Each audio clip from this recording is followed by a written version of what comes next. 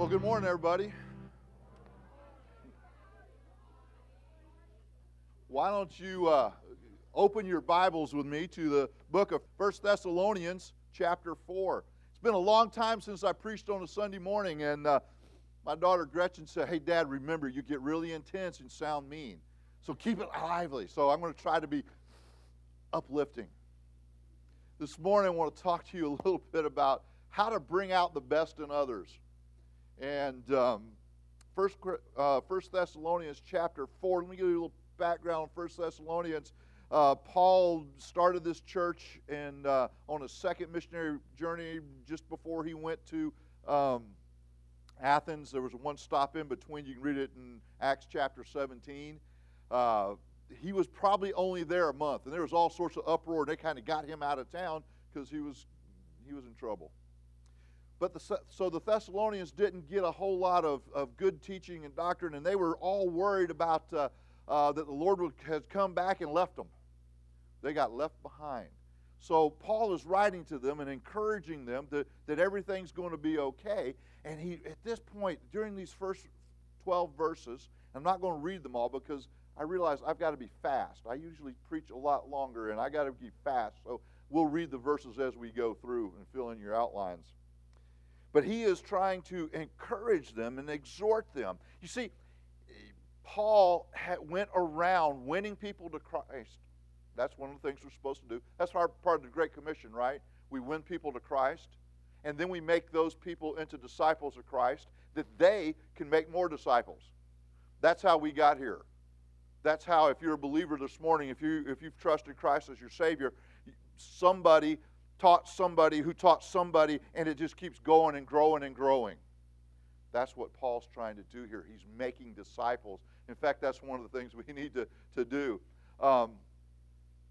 We were sitting here thinking this morning, we've been associated with the Bales since about 1993. Yeah, 1990, that's a long time. And a pastor has put into our life, Pastor Charlotte have poured into our lives and helped us to be better and better disciples. You think Cynthia is kind of funny talking now? She would never have talked before. She would have just passed out and died right on the floor. She's really good with kids. She relates, and it works out well. But you see, they have discipled us. That's a church word that we use about teaching people and helping them grow and pouring into them, helping them be followers of Christ. And I got to tell you that Pastor and Charlotte and many others who have poured into our lives, there's times that we just needed inspiration.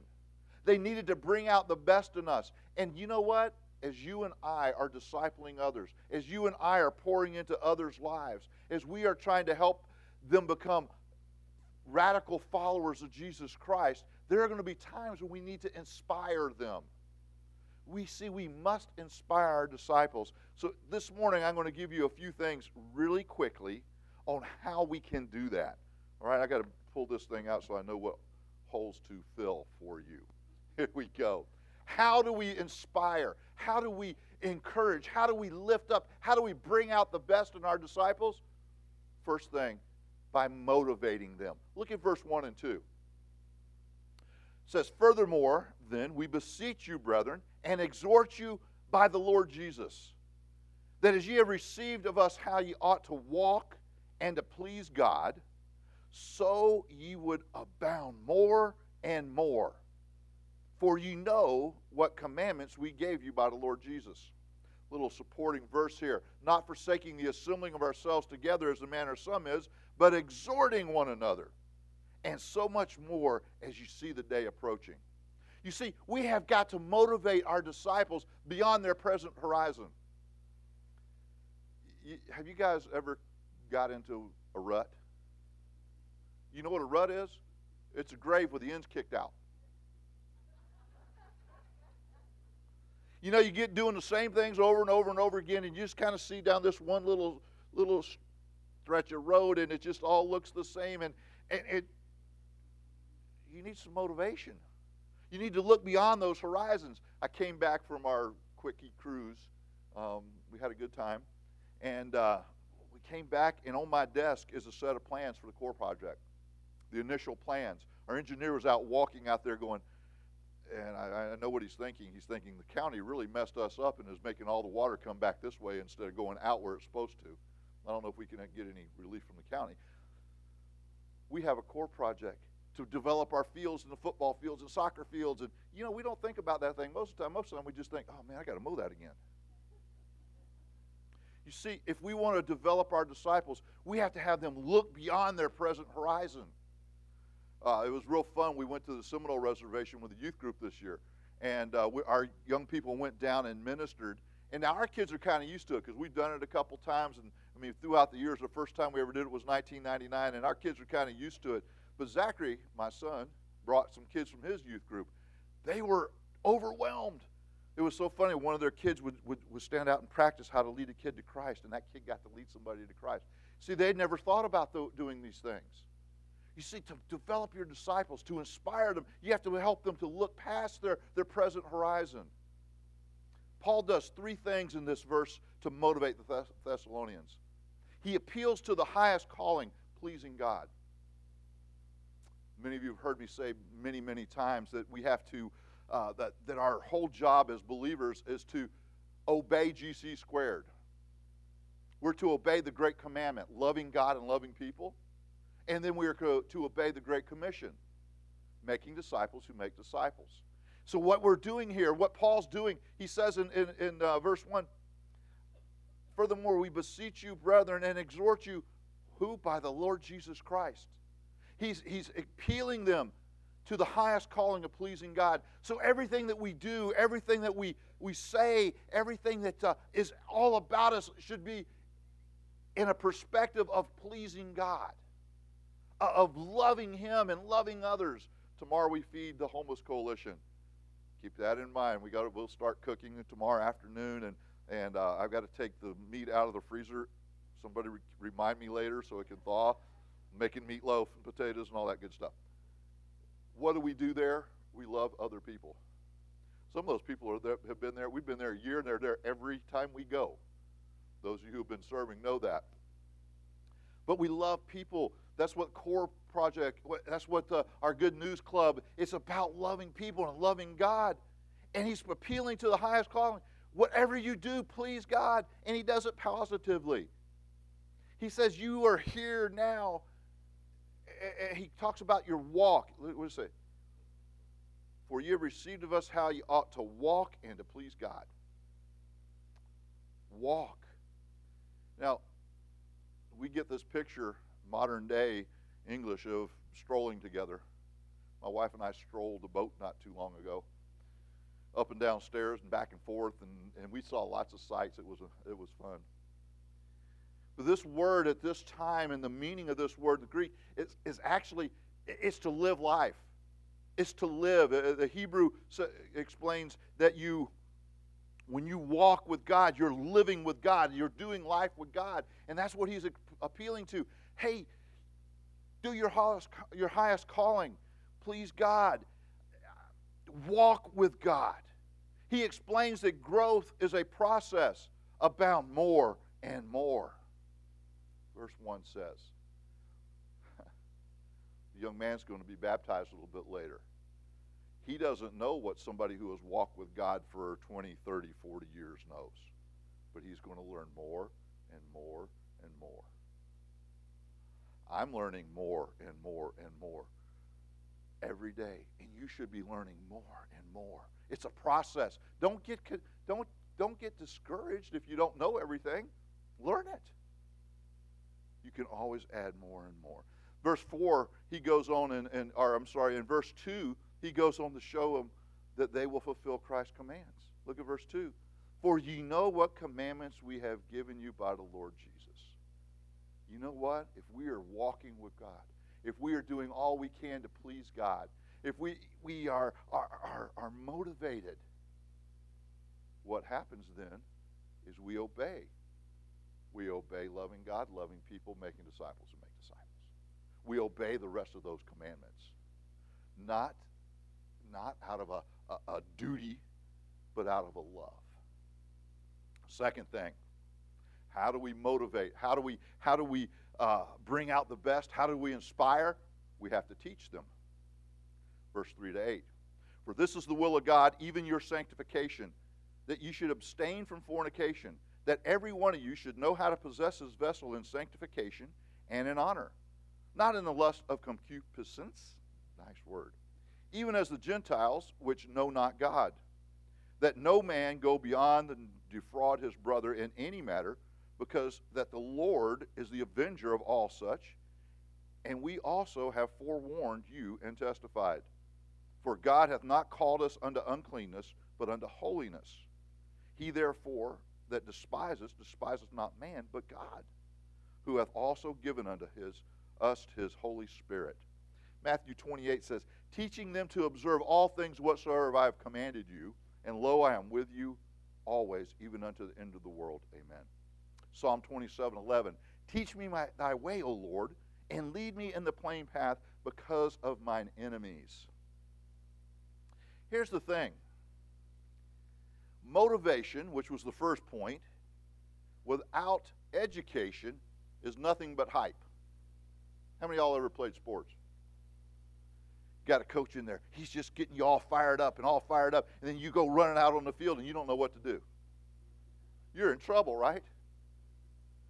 I've seen it in church things.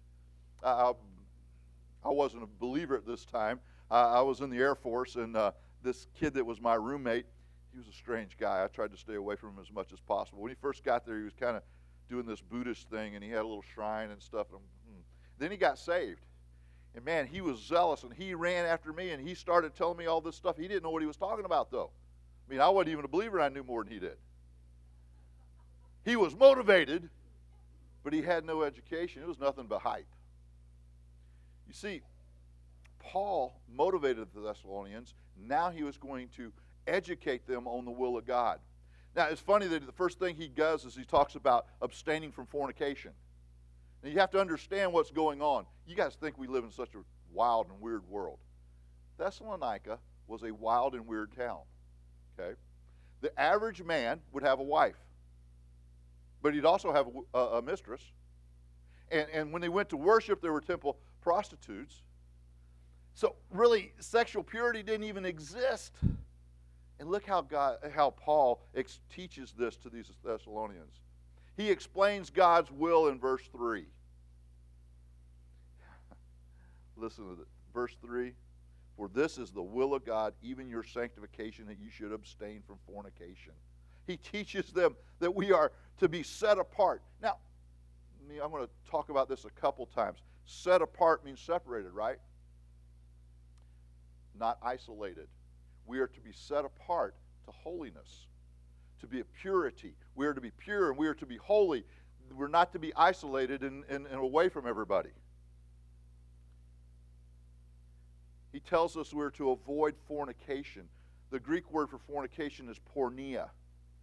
It's anything outside the confines of marriage, any sexual activity outside the confines of marriage. And it can go and apply to some of the most bizarre things ever. And if any of you have ever traveled the world, there's some bizarre things going on out there.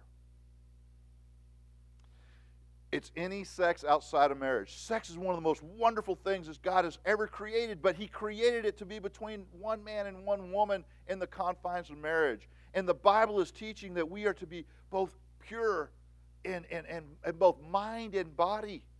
And then He tells it with them with a great conviction. For this is the will of God, even your sanctification, that you should abstain from fornication. That every one of you should know how to possess his vessel in sanctification and honor, not in the lust of concupiscence, even as the Gentiles which know not God. That word concupiscence, that's an English word that I don't think anybody ever uses unless they read a King James Bible. You ask anybody, probably most people in here don't know what that word means. So I'm going to tell you what it means. It comes from a Greek word, epithuma, and I probably pronounced that wrong. It's a desire, a craving, a longing, a desire for that which is forbidden.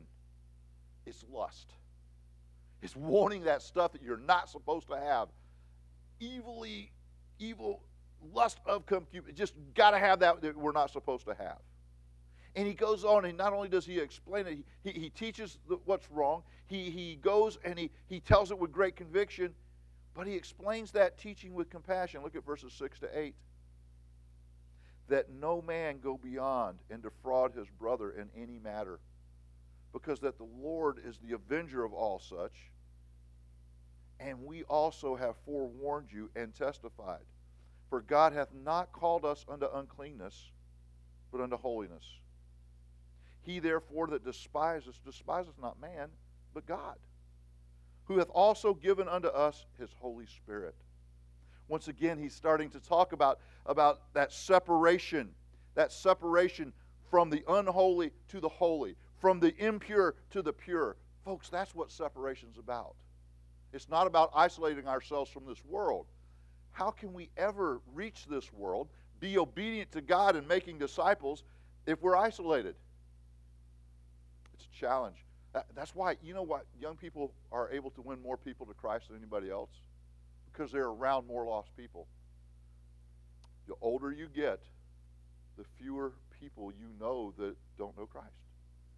And the more comfortable you get in not going out and sharing Christ, even with those people that you meet every day. See, we got to be separated. No, we have to separate ourselves from impurity to purity. Remember the little song, "This Little Light of Mine, I'm going to let it shine"? Not under a basket. That comes out of, by the way, that song is pretty biblical. It comes out of the Sermon on the Mount. If we have our holiness, we have our purity, if we have our God living out through our lives, and we separate ourselves, it's like putting a basket over a candle. No one can see it. So we have to let that shine. We have to let our holiness, we have to let our purity, what God has done in transforming us, to shine. Little side note there. Let me go on.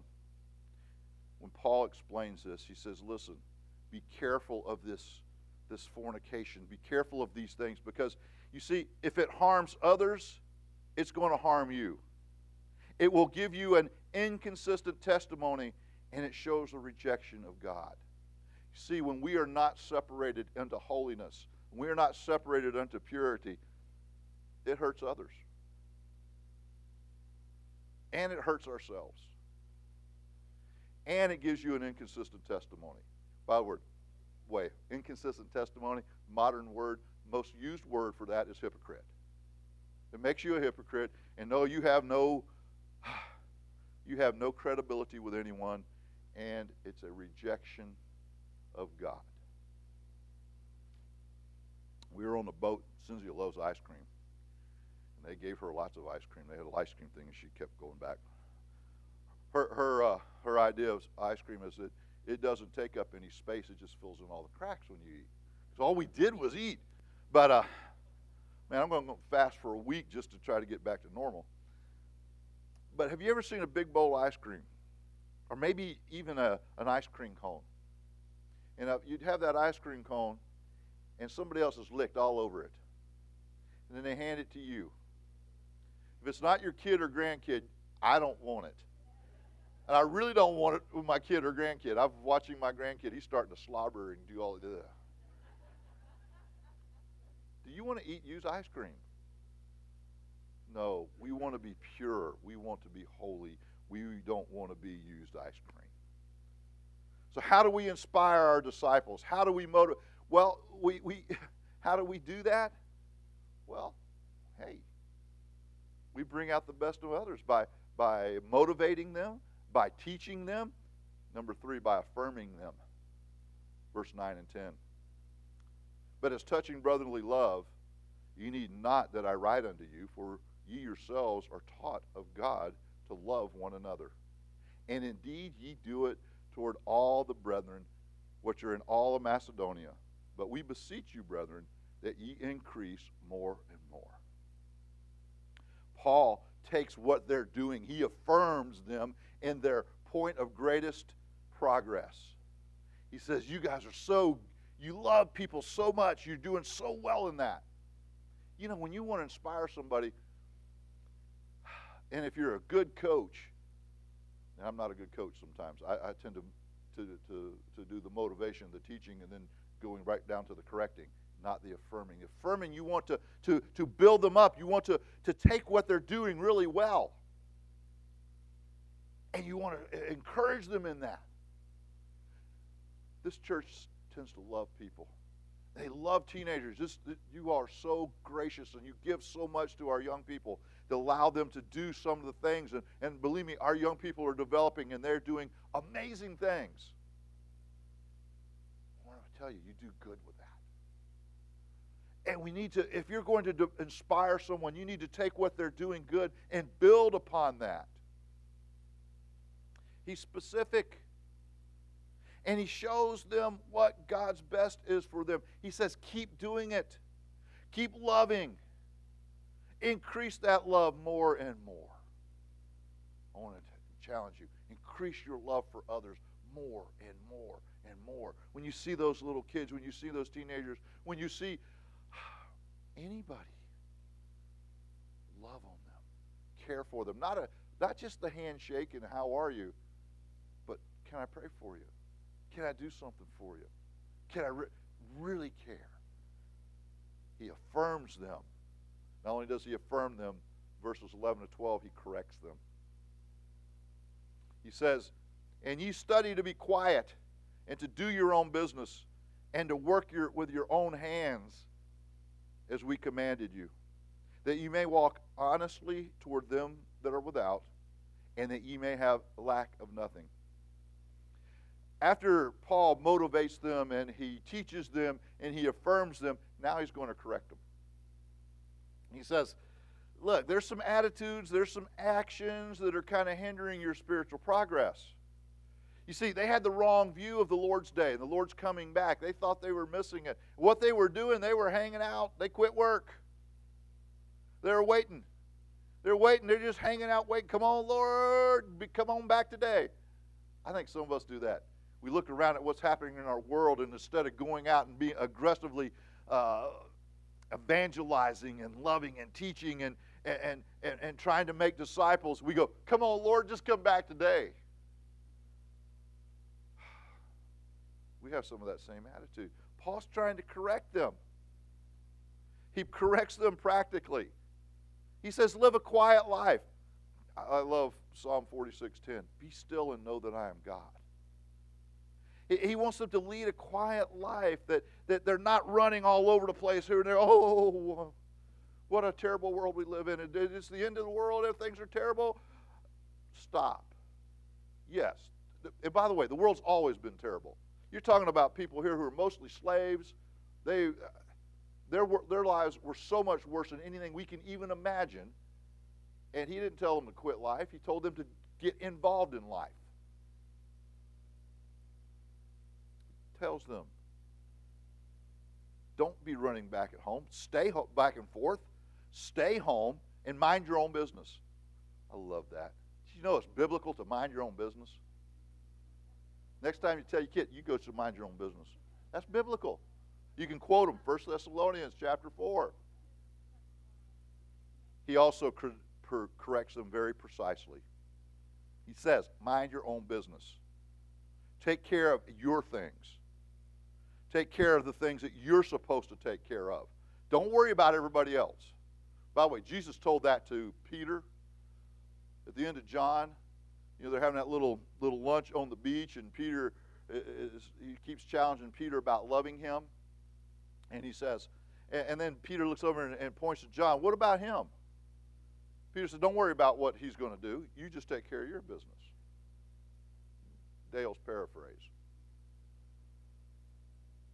We need to mind our own business. He corrects them positionally. He says, work with your own hands.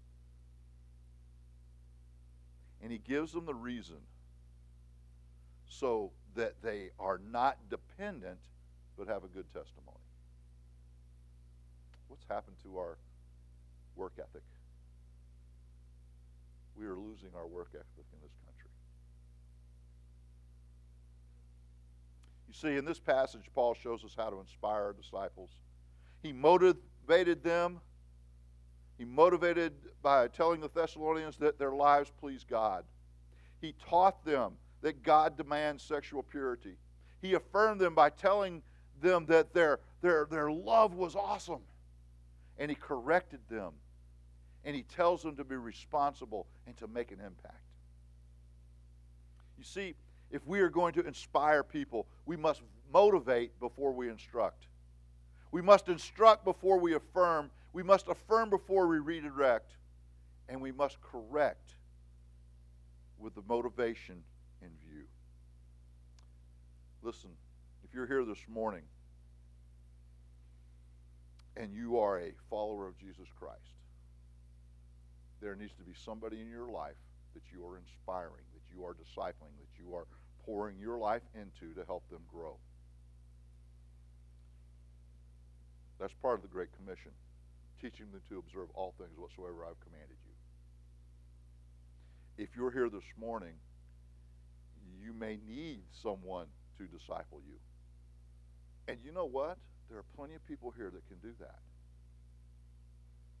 But you may be here this morning, and none of this applies to you because you're not a follower of Christ. You're not a believer yet. Oh, you may be religious. You may attend church on a consistent basis, and you may check all the boxes, but you don't really know Christ as your Savior. Let me tell you, 1981, I was religious. I knew all the stuff you needed to know. But on the first Sunday of March, 1981, I went forward and said, I think I need to get baptized. I'd only been in church about a month at that point. And the guy said, well, he took me aside and started taking me through the Romans Road. And I realized, oh, you're a sinner? Yeah, I'm a sinner. No doubt about it, buddy. I'm a big sinner. And then he went on and he goes, well, you know that Jesus Christ died and was buried and he rose again, that he loves you, that he did that, but God commendeth his love toward us, and while we were yet sinners, Christ died for us. I said, yes, I know that. I believe that. He said, huh. He goes, you know the wages of sin is death. That means you're going to be separated from God forever. I said, yeah. But the gift of God is eternal life. I said, yeah, through Jesus, right? Because Jesus died on the cross and he rose again and he forgave everybody's sins. That's true, right? And then he went on and said, if you confess with your mouth and believe in your heart that God hath raised him from the dead, thou shalt be saved. Yeah, I got all that. Then he came to Romans 10:13. Whosoever shall call upon the name of the Lord shall be saved. If there's not a time in your life, even if you believe all those other things, if there's not a time in your life where by faith you called out to Jesus Christ to ask him to be your Savior, you're just spinning your wheels. You're going through the motions. That morning I called out. There was something that happened to me. I changed on the inside. Didn't happen so much on the outside. There was another several years of me trying to do my own thing. I was saved. If I died, I'd have gone to heaven, but I didn't. That morning I asked Christ to be my Savior. I didn't ask him to be my Lord. About 3 years later, I asked him to be my Lord, and I have followed him passionately ever since. You're here this morning, and you've never had that time where you've called out on Christ. In just a minute, we're going to do something old-fashioned called an invitation. We're going to pray. We're going to sing a song, and the aisles are open. If you've never made that decision to call on Christ as your Savior, somebody here will open a Bible, and they will show you how you can know for sure that heaven's your home. See, that's the first step. And then there'll be people who will come alongside you, and they will inspire you, and they will correct you, and they will affirm you, and they will teach you, and they will motivate you to follow Christ. You see, there's nothing better than following Christ. There's no greater adventure. There's no greater reward than to give your life to follow Christ. Let's bow our heads. Let's stand and then we'll bow our heads and I'll pray.